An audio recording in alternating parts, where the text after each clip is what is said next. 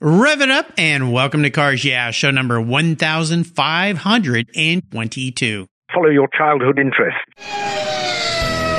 This is Cars Yeah, where you'll enjoy interviews with inspiring automotive enthusiasts. Mark Green is here to provide you with a fuel injection of automotive inspiration. So get in, sit down, buckle up, and get ready for a wild ride here on Cars Yeah.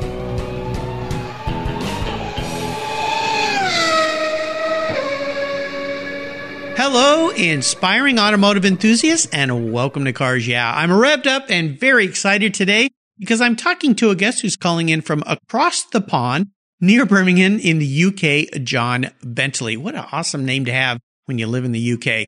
John Bentley joined the BBC's Top Gear program as a researcher. He went on to become the producer and executive producer of that hit TV show that we all know and love between 1987 and 1999, Top Gear. He produced other programs for the BBC, including The Cars, the Star, and in 2002, after time as a producer with ITV and the BBC Natural History Unit, he launched Fifth Gear for Channel 5 and produced the show until 2004, when he joined The Gadget Show as a presenter. This gave him the opportunity to indulge in another childhood passion, technology. He is now established as the program's main gadget reviewer. John writes for Amateur Photographer and has penned stories for numerous other publications. And in November, in 2019, John wrote his first book titled Autopia, The Future of Cars, that was published by Atlantic Books. And we're going to do a book giveaway for you Cars Yeah subscribers. John has been so kind to offer a book to one of the Cars Yeah subscribers. So if you want your name in the hat, go to carsyeah.com, click on the free book button. I'll send you my free filler up book, and your name will be in the hat to win a copy of Autopia. That'll be cool. We'll be back in just a minute to talk with John, but first, a word from our valued sponsors that make this show possible. We'll be right back. Hey, Cars Yeah, I'm a huge fan of Covercraft. I've protected my vehicles with their products for decades. Want to keep your vehicle's interior looking new? It's easy with Covercraft seat covers. They'll protect your seats from the daily abuse of pets, children, weekend adventures, and even those everyday spills. It's a fast, easy, and inexpensive way to keep your vehicle looking new. All Covercraft seat covers are easy on, easy off design that are machine washable. You can choose from many fabric options, colors, and accessories, all designed and carefully sewn for your special vehicles. Their seat gloves are semi-custom fit for cars and trucks, and their seat savers, a favorite of mine, are custom tailored to fit your seats like a glove. Work truck seat covers are tough, durable, denim weight fabric. It's like putting a pair of rugged jeans on your truck's seats. Want to stay warm? Covercraft also offers seat heaters. Covercraft is the right choice. Learn more today at covercraft.com and tell them Mark at Cars Yeah sent you. That's covercraft.com. Are you a Cars Yeah subscriber? If you're not, go to carsyeah.com, click on the free book button, and I'll send you my free filler up book. It's a very cool book I created of fuel filler fun, some very cool imagery, and great quotes from past guests here on Cars Yeah. Plus, you'll get my weekly email follow-up and my weekly blog. Just go to carsyeah.com, click on the free book button, and I'll send it to you right away. Thanks for subscribing. Hey, John, welcome to Cars Yeah. Are you buckled up and ready for a fun ride? Yes, I am. Yes, ready to go. We'll have some fun. Well, before we start with some questions I have for you, I have to ask you this. I mean, you worked with those characters at Top Gear. This is a show that virtually everyone knows about who's a car enthusiast. Maybe tell us one little thing, and I'm sure this is hard to come up with because there is no one little thing when it comes to Top Gear, but one little thing about producing Top Gear that maybe people don't know about. Oh, I say, that's an interesting one. I think it's one of the most important things about the show was what I was trying to do with it when I was producing, which was mainly making it more of a sort of car magazine on television, was just the thing I wanted to do was to get everybody who was actually on the show enthusiastic about cars above all else. And that's why I sort of selected some of the presenters I was fortunate enough to be able to introduce to the show in the 90s, people like Jeremy Clarkson and Quentin Wilson, our historic car man, and Vicky Butler Henderson, who was very an excellent driver.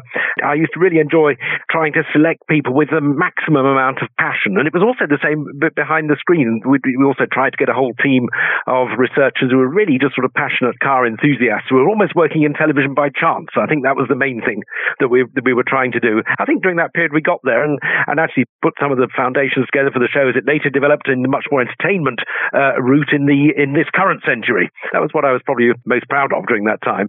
Well, it became just this legendary, iconic thing for us car fanatics.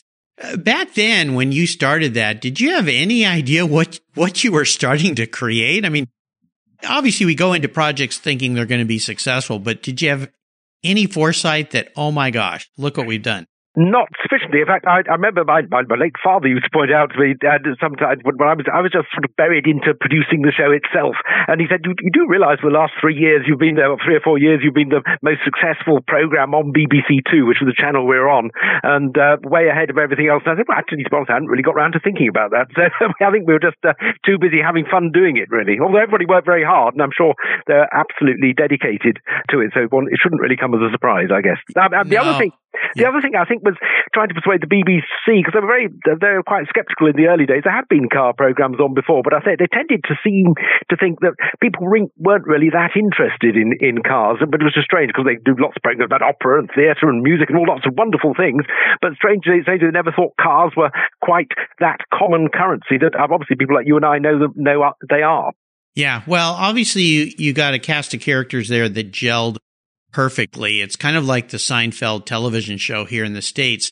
The characters just worked so well together. And if you even do interviews with Jerry Seinfeld and the cast, that first year they thought there's no way this is going to continue because, the joke is it was a show about nothing, but it was really a show about those characters. And to me, Top Gear, while there were cars, the cars almost became secondary to the characters. Yes, that in later years. I think probably when I was there, I think the cars were almost still first, but it had already started to happen. And it was in some ways because I think people's attitudes to cars had changed in a way.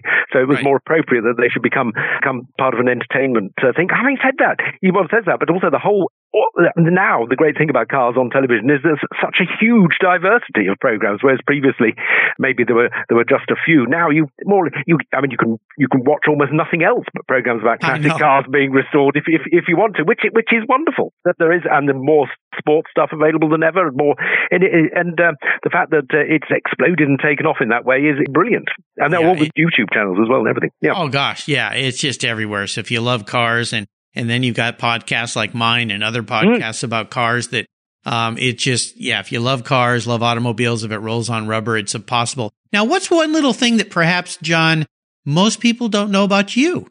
My problem with cars is that I love driving slow ones as fast as possible, rather than really.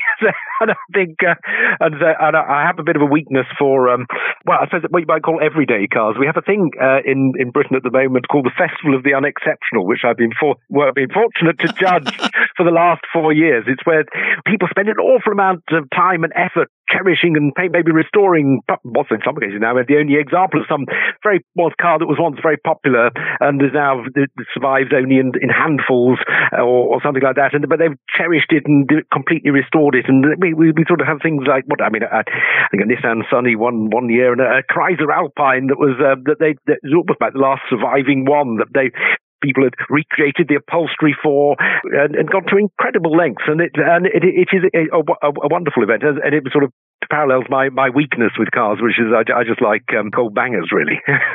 Well, that's okay. That's cool. Sometimes it's good to slow down and smell the roses and enjoy the ride versus going through the countryside a little too fast. Well, let's start your journey with a success quote or a mantra. This is some kind of saying that has perhaps some meaning to you in your life. It's a nice way to get the inspirational tires turning. And even if they're turning a little slow here on Cars Yeah. So John, take the wheel. Oh, well, I think in my case, one thing I would say to anybody more than anyone else is to follow your childhood interests. If you've got some strong childhood interests, which just make your career out of them, if possible, because that's what I've been fortunate. Whenever I've diverted and tried to work in an area which isn't to do with cars or technology or something like that, it's never been so much fun. And I think that would probably be the one thing I could advise people on, really. You know, I think it's a brilliant thought, and I've seen this concept out there before. When we're little children, you know, we're not limited by all the limitations we put on us as we grow up. And so anything is possible. And that's why kids want to be, you know, astronauts and race car drivers and fire truck drivers or whatever. It's just, there's not all these limitations. So I think that's a brilliant idea. I've mentored and talked with some young people who are trying to find their way in life. And I always say the same thing. Well, what excited you as a child? And many times that helps steer them in the right direction and find their course of career or fun in life, if you will. Well, I want to talk a bit about this book that you've written, Autopia, because this is a first for you. Autopia, The Future of Cars, which I think is absolutely fantastic. Now, you've been a writer and you do write, so you know how to pen something, but tell our listeners what they can expect to enjoy when they get their hands on this new book. It's really, I set out to try and answer for myself, really, all the sort of questions that were occurring to me as how my hobby was changing. One of this major interest I'd had. It seems after cars had perhaps, although they obviously changed over the years, they hadn't really had much of a revolution, maybe, but now they seem to be on the brink of this revolution of autonomy and different fuels and so on. I just wanted to know how that would affect my passion in terms of would I still be able to enjoy classic cars? Would motorsport still continue? What will be powering cars in the future? What will they look like? What will their design be? How successful will autonomy be? And although I try to answer all those questions and sort of bring together a lot of thoughts on those subjects. Now, do you feel like you did answer some of those questions? Because I think about what's going on right now with automobiles, and I'm just amazed because I really believe this is a massive revolution that's going on. The change that's occurring and how fast and how different things are going to be, it has frightened some people. And, you know, some car guys and gals go, oh, well, I would never want an autonomous car. And then you think about elderly people or the blind or people that are disabled that would like to still go out and do things, but they're limited. But if they could ring up a car that could just drive up and take them to the doctor or the store or the theater or on a beautiful drive where they could sit back and enjoy the English countryside. So it's fascinating to me. Were there any big surprises that you uncovered that you really didn't think you would uncover when you were writing the book? I think actually one of the most heartening things was to realize just how good the future is for classic cars in some way, in some ways, in the sense that technology is actually helping in terms of 3D printing, that we can now get so many parts for old cars remade, and that's a very positive thing. And also they've had a lot of manufacturers now getting into supporting their heritage as well is also quite positive, I feel. We could even have a sort of a synthetic fuel for a lot of classic cars as well, if the world does change massively in terms of there not being enough filling stations to keep your car on the road. I think it's still there's usually a positive solution to virtually any problem, and those solutions are happening, and providing there's the interest in the cars, which I think there is going to be, because I think it's an increasingly global interest in classic cars. I mean, there's a huge following in China, for example, for classic, which they're not allowed to import, but that may change in the decades ahead. So I see a very positive future for classic cars. Autonomy, I think, will probably be a little slower than some of us have either feared or thought. Though I think it's a tremendously positively thing as well. I think it's a real challenge for artificial intelligence, and I think we're going to see it very much in very controlled areas first, in university campuses, retirement communities, and so on. That's where. And pods going about very slowly is how you're most likely to encounter an autonomous car first. Although, having said that, there's also that wonderful prospect of the very controlled environment of the racetrack, and Lewis Hamilton teaching you how to drive your Mercedes in virtual form and showing you the lines, and then which I still think is a very positive and very real and very feasible development to happen in the short term. Absolutely. I have a second podcast that I do with a publisher of Sports Car Market Magazine, Keith Martin. It's titled Buy, Sell, Hold. And the concept behind it is to talk with people who invest in classic cars, sell, buy classic cars, auction classic cars. And one of the guests we had said something interesting to me that what you just said triggered that thought. He said, think back when the horse was the main transportation. and cars were coming along, and a lot of people laughed at the cars. They said, why would you want that? There's no roads for them. They can't go where horses can go. This is silly. Well, horses now have not gone away. They still exist, but they're used as purely entertainment, really, for the joy of riding or for racing, whatever it might be.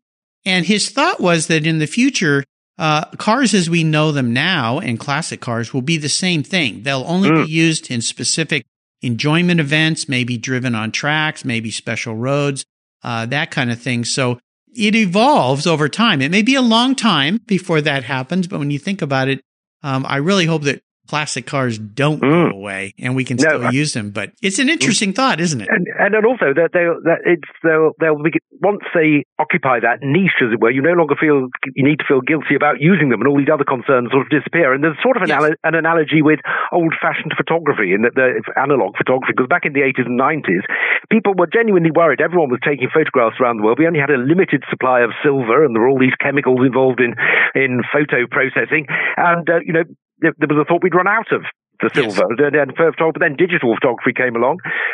People take more photos than ever. They don't have to worry about the depletion of silver. But at the same time, now there's a thriving niche in old-fashioned analog photography. So you can take your old film camera out and make your prints, and you don't have to worry about the consequences on raw materials or anything like that. So it's, I think, real grounds for optimism for the future of cars, in spite of the fact we can easily feel, the pressures on us that we're contributing too much to global warming or whatever like that. But of course, if everybody's driving alternative fuel cars, you don't need to feel guilty anymore about taking out your old V8. Right. Yeah. So it's just like if your horse poops on the street, you don't have to feel guilty about it, right? Yes, absolutely. There you go. Well, John, let's take a look at some challenges, or a challenge, or maybe even a failure you faced along the way. If you want to relate it to your book, Autopia, that is absolutely fine. And in that respect, I would ask you, what were some of the great challenges you faced in writing this book? Was it the research side, or were there other things that kind of surprised you that made it a challenge to create this book? Oh, I suppose in terms of the book's challenge, it was actually just all the constant questions that kept occurring to me. Well, I've got to answer this. I've got to answer that. It was the difficulty of trying not to make it too comprehensive, in a sense. That was and I know my publisher was keen that I should ration myself and make it concise and keep it reasonably punchy and get the messages through. But I was oh gosh, I haven't thought of that. I haven't thought, should cars be listed? Do I need to? Which to some extent has started to happen in America, hasn't it? With the the original Bullitt Mustang and so on is on on that register. Whether it doesn't actually confer any statutory protection, I don't think, for the car, but nevertheless, it's great that this list is being compiled of cars that almost become like works of art rather than manufactured. But I mean, that's all. That was one of my main concerns. But I suppose in terms of other aspects of life, I think when I got a bit. When I was working for the BBC, I got a bit diverted into management rather than away from programs, and I found that less success. I found that didn't suit me at all. So I had to sort of stop doing that, and I said, I had to think back of what I do best and what I've achieved, and who have I worked with, and start and sort of rethink what you were capable of, which immediately started leading to other things. So that was fine. But if that's a sort of positive lesson, I think that come out of a difficult period. Yeah. Well, it's not so uncommon. I think a lot of people go to work with companies and they want to advance, and of course they want to earn more income. And when they start moving up that corporate ladder, all of a sudden they find themselves in these roles that they go, this isn't much fun. And, I always say that to people that complain about, let's say CEOs that make huge sums of money. And I said, well, go try to do that job. You see what kind of pressures are on you. If you think about world conditions today, the pressures on our leaders around the world to deal with things, I can't even imagine how they go to sleep at night. I mean, most people are too worried about getting enough toilet paper. But think about protecting the world from mayhem. It's pretty incredible. So, yeah, sometimes you have to be careful what you wish for, right? Yes, well, that's true. Yes. Yeah. Absolutely. Well, we're going to take a short break. We're going to thank our sponsors here, and we'll be right back. My favorite collector car magazine is Keith Martin's Sports Car Market. I've been a subscriber for decades. Sports Car Market is the Wall Street Journal for the enthusiast and the collector. It's your monthly must-read whether you dream of owning a collector car, have 2 cars, or 200. Sports Car Market has been around for 31 years, and it's filled with valuable articles, intelligent write-ups, and the latest auction sales. Go to sportscarmarket.com and subscribe today. Plus, you'll get the exclusive SCM guide to restoration shops included for free. At checkout, use the code CARSYEah and receive a 50% discount on your digital subscription. It's an exclusive offer from me here at Cars Yeah. I'm Mark Green, and I love Sports Car Market Magazine. Are you looking for a way to get your products or services into the ears of thousands of automotive enthusiasts around the globe? I can help. This is Mark Green here at Cars Yeah, and I'd be honored to be an influencer and ambassador for your brand in a unique and personal way. 5 days a week, thousands of subscribers and listeners enjoy the Cars Yeah podcast and website. Contact me today and I'll show you how at mark@carsyeah.com or connect with me through the Cars Yeah website at carsyeah.com. If you're listening to Cars Yeah, you've probably spent some time working on your favorite ride. But how confident are you working on your finances? You may be able to rebuild a fuel injection system, but can you decipher the details of a mutual fund? If you're like me, investments, insurance, annuities, budgeting, and other financial concepts may seem a bit daunting, but what if I told you there's a book that describes these subjects and more in an easy-to-read and a very humorous way? My friend Chris Kimball, CFP, a longtime sponsor and past guest here on Cars Yeah, has written that book, and it's titled The Saga of Ike and Penny, a couple's humorous journey through the confusing world of finance. It's a fun look at things you need to know, everything from investing to effective ways to get rid of credit card debt, and it's probably the only book on finance with a VMAX on the front cover and a classic Mini Cooper on the back. The book's available at Amazon for just $10, and this book will dramatically improve the direction of your financial future. I gave copies to each of my children. All securities are through Money Concepts Capital Corp. Christopher Kimball Financial Services is not affiliated with Money Concepts Capital Corp. Get your copy, The Saga of Ike and Penny, today.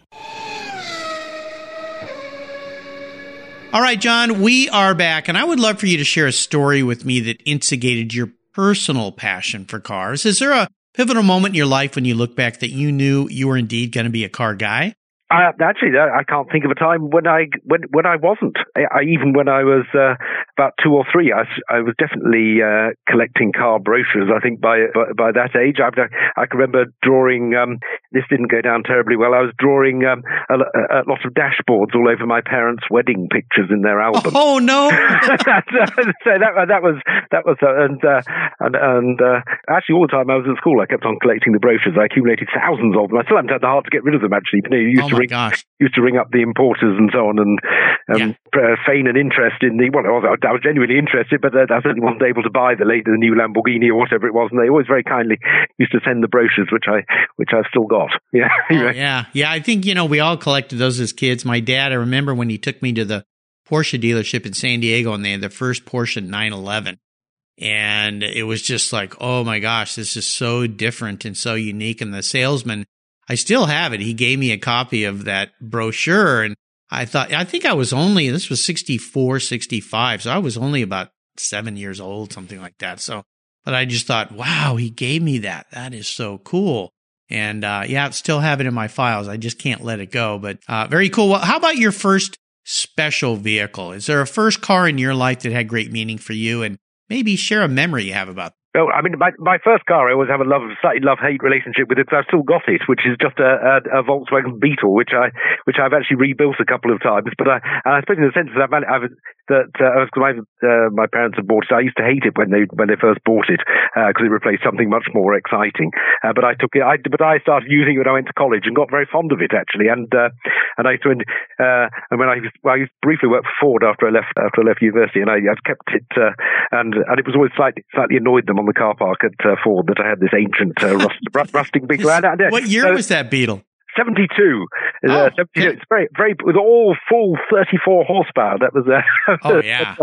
And you can still get leaded petrol for them in the UK. So which it theoretically doesn't need, but it does run better on it. When you've only got 34 horsepower, you really do need all the help you can get. So that's probably where my love of being able to drive slow cars flat out all the time comes from in a sense. But I said it wouldn't really constitute a special car. I think about a special car. Well, it does in some respects, but I suppose that my first experience with special cars when I started working as on the car program was being able to drive sort of my first supercars of the era in the 80s. I remember being slightly disappointed by my Lamborghini Countach that I got to drive because the sheer effort required to get from A to B was pushing control, and that had disappointed me slightly. Although the Testarossa that we had on test at the same time, I remember it felt much more like the future. I can recall. So I've got a lot of early experiences of cars like that. And then again, back at the BBC, you had to persuade your bosses to be able to do an item like that because they thought nobody was ever interested in, how could entrepreneurs have any interest? But I ultimately won the day by persuading them that it was far more equable, if you like, to suggest that everybody could dream about owning a Ferrari or Lamborghini than it was that everybody could afford to buy a new Ford Escort or something like that. So that was the justification for having that. Those on the screen, but I can remember the drive to the location in the Countach was quite a lot of effort. But I did manage to get the side shot, which I wanted, with the two red cars going through green grass on the airfield, which because I'd seen it on a copy of Car magazine at the time that they'd had a similar shot, and I wanted to try and get that in motion, as it were, the moving equivalent of that. Oh yeah, absolutely. Well, thinking back to all those years you guys were testing and having fun with those cars, I would assume you got to jump in some of those and give them maybe a little ride. Is there one that really stood out for you that when you got out of it, you just couldn't stop thinking about it? Actually, one of the best ones was the first. I'd had a bit of a love-hate relationship with 911s as well. But it was when I think it was the 964 Porsche came out, 89, the first Carrera 4. Yep. And I remember going to Stuttgart to pick it up for some filming.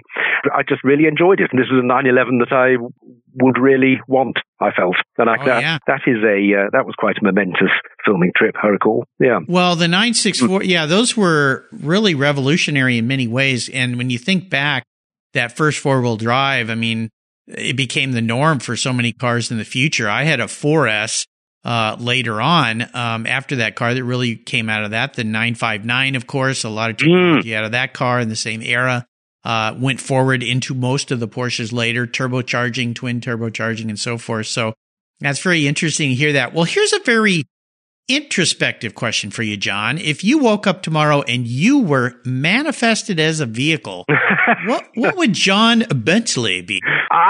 That's why I used to always imagine myself as a car as a child, actually. Really? But strangely in a way. But no, but I don't think it's the car I would choose. It was more of a commercial vehicle I imagined myself. But I think the car probably would be probably a Rover P6, I think, in the sense it probably needs to be British in a way, and it probably needs to be a bit understated because don't think I'm particularly have a particularly large ego. So, but at the same time, I think it's reasonably capable, considered, and well designed. Are you familiar with the Rover 2006, the 1963? Well, it's a very unique car. Yeah, the P6. I know the car you're talking about. They never really imported them here to the States, so it's not a car that I think very many people would ever see. But to me, it's a very. How could I I'm trying to think how I could describe that car.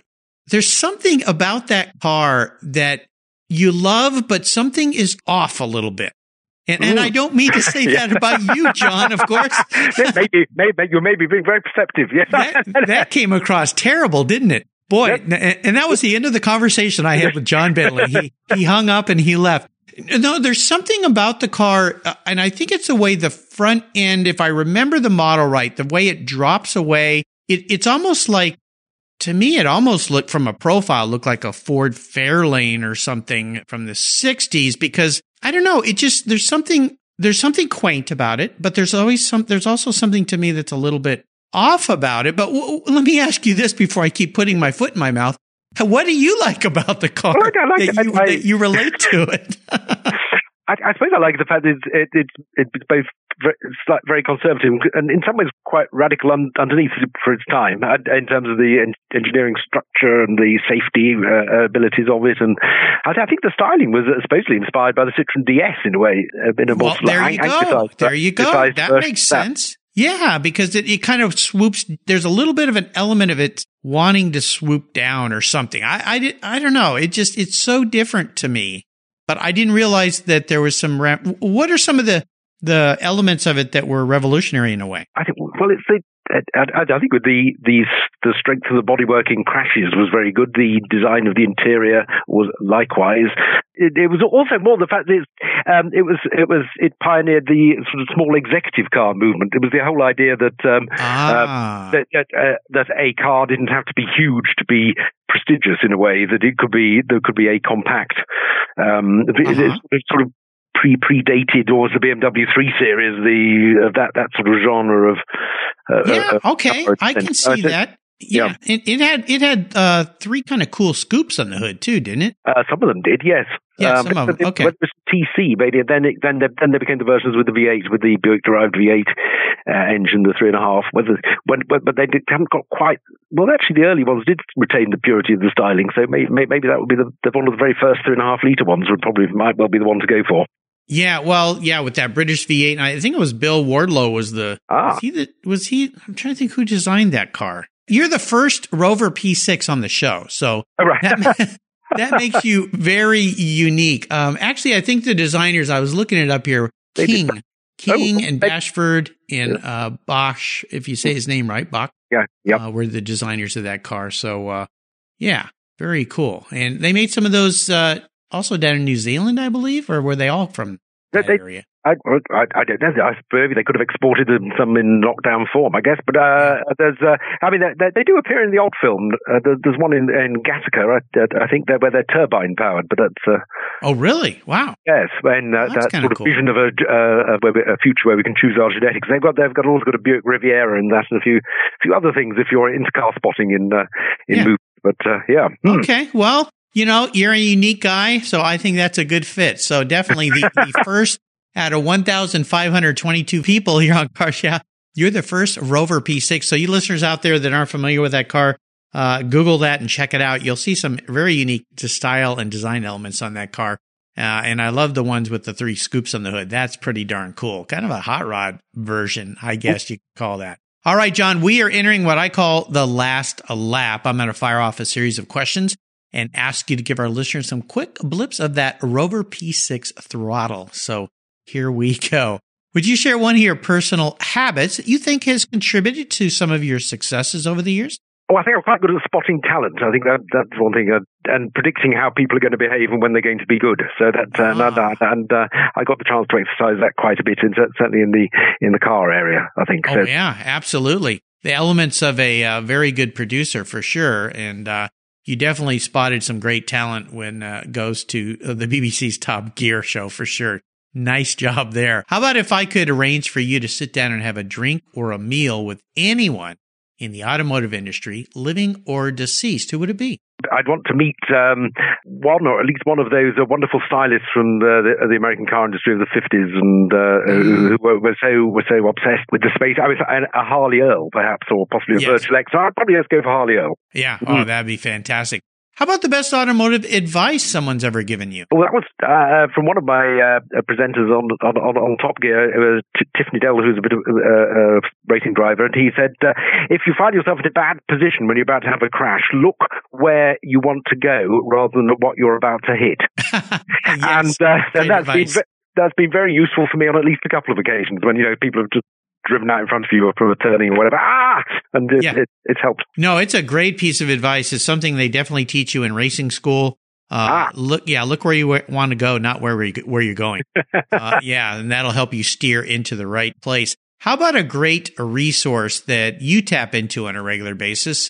Is there one out there you'd like to share? I love looking at the work of great car photographers, actually. That's, I think, a wonderful thing, a resource to look at. I like Amy Shaw's quite good, and her website, and she manages to get a very great look of classic car photography with involving people quite a lot. I like that. And also by a chap I recruited many years ago onto Top Gear, who went to Richard Porter, with his splendid website, sniffpetrol.com. If you want something a bit quite amusing, a sort of a tangential, amusing look at cars. That's quite good. There you go. Yeah, absolutely. Well, I'll remind our listeners, there are hundreds of automotive photographers that I've interviewed here on Cars Yeah. You can just go to carsyeah.com, type or click on the resources tab, and you'll see the photographers listed. Some very, very talented people that you can go and find their show notes page. I've got links back to their websites. Some really, really fantastic photographers.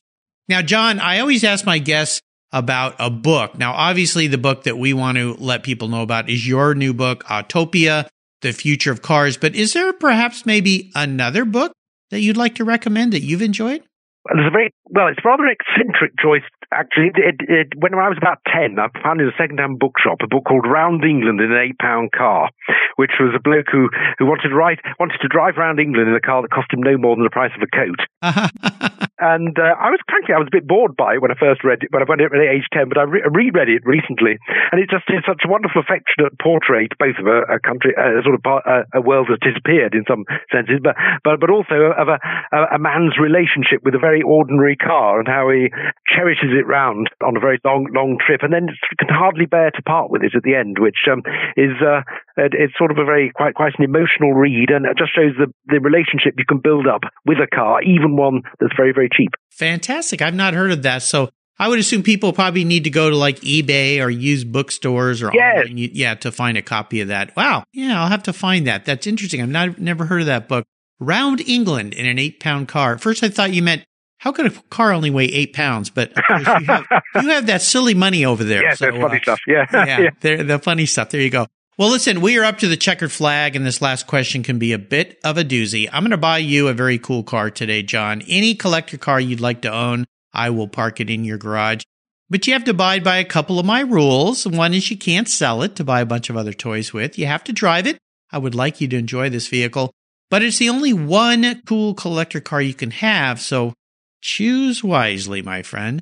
It's interesting. Well, I'd be very tempted by a car I drove for the first time last year that I'd always intended to drive and never got round to it, which was the Alfa SZ. It's like a bit of brutalist architecture, but in car form, and with that wonderful Busso engine and the V6.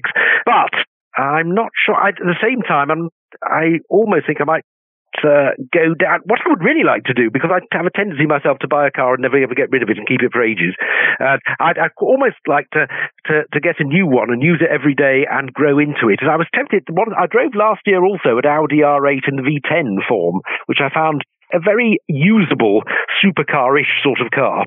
Yeah. So that would be very tempting, but I wouldn't want to say yes until which I stupidly perhaps haven't driven yet, but I'd at least tried the current Alpine A110, which is reputedly a very, very tactile and enjoyable car. But so I'd probably go with the Audi. Okay. And but then with that qualification that I'd want to try the A110 first. Okay. Well, we can arrange for that. No worries. I'll send both cars over for you to drive out into the English countryside, and then you can choose what you want. You just let me know. How's that sound?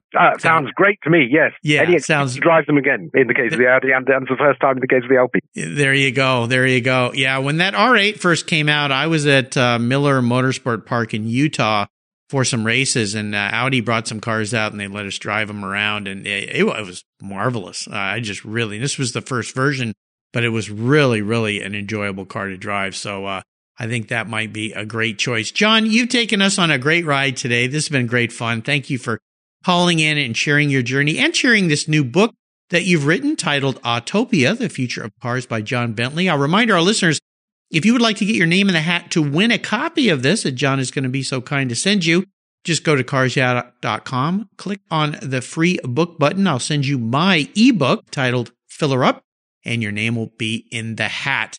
Before I let you go, would you offer our listeners maybe one little pearl of wisdom before you drive off into the sunset in that new Audi R8? One of my minor regrets in life is actually not taking enough pictures.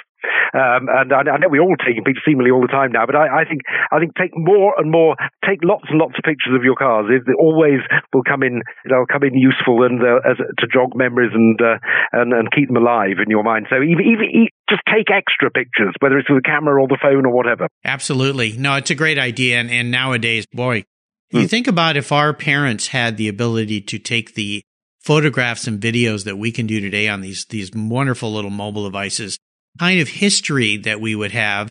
And you think about children born today or even in the last 10 years, their whole life's going to be documented in a way that we've never seen before. So yeah, take more pictures. And again, if you can't wait to get a copy or maybe win a copy of John's book, I'll make sure I put links on the Cars Yeah website where you can go and I'll make it so it's a quick, easy click to buy. Get your hands on this new book, Autopia, The Future of Cars by John Bentley. I think you're going to really enjoy this. John, thanks for being so generous today with your time and expertise. You are such a delight. Until you and I talk again, my friend, I'll see you down the road. Thank you. It's been great fun. You're welcome.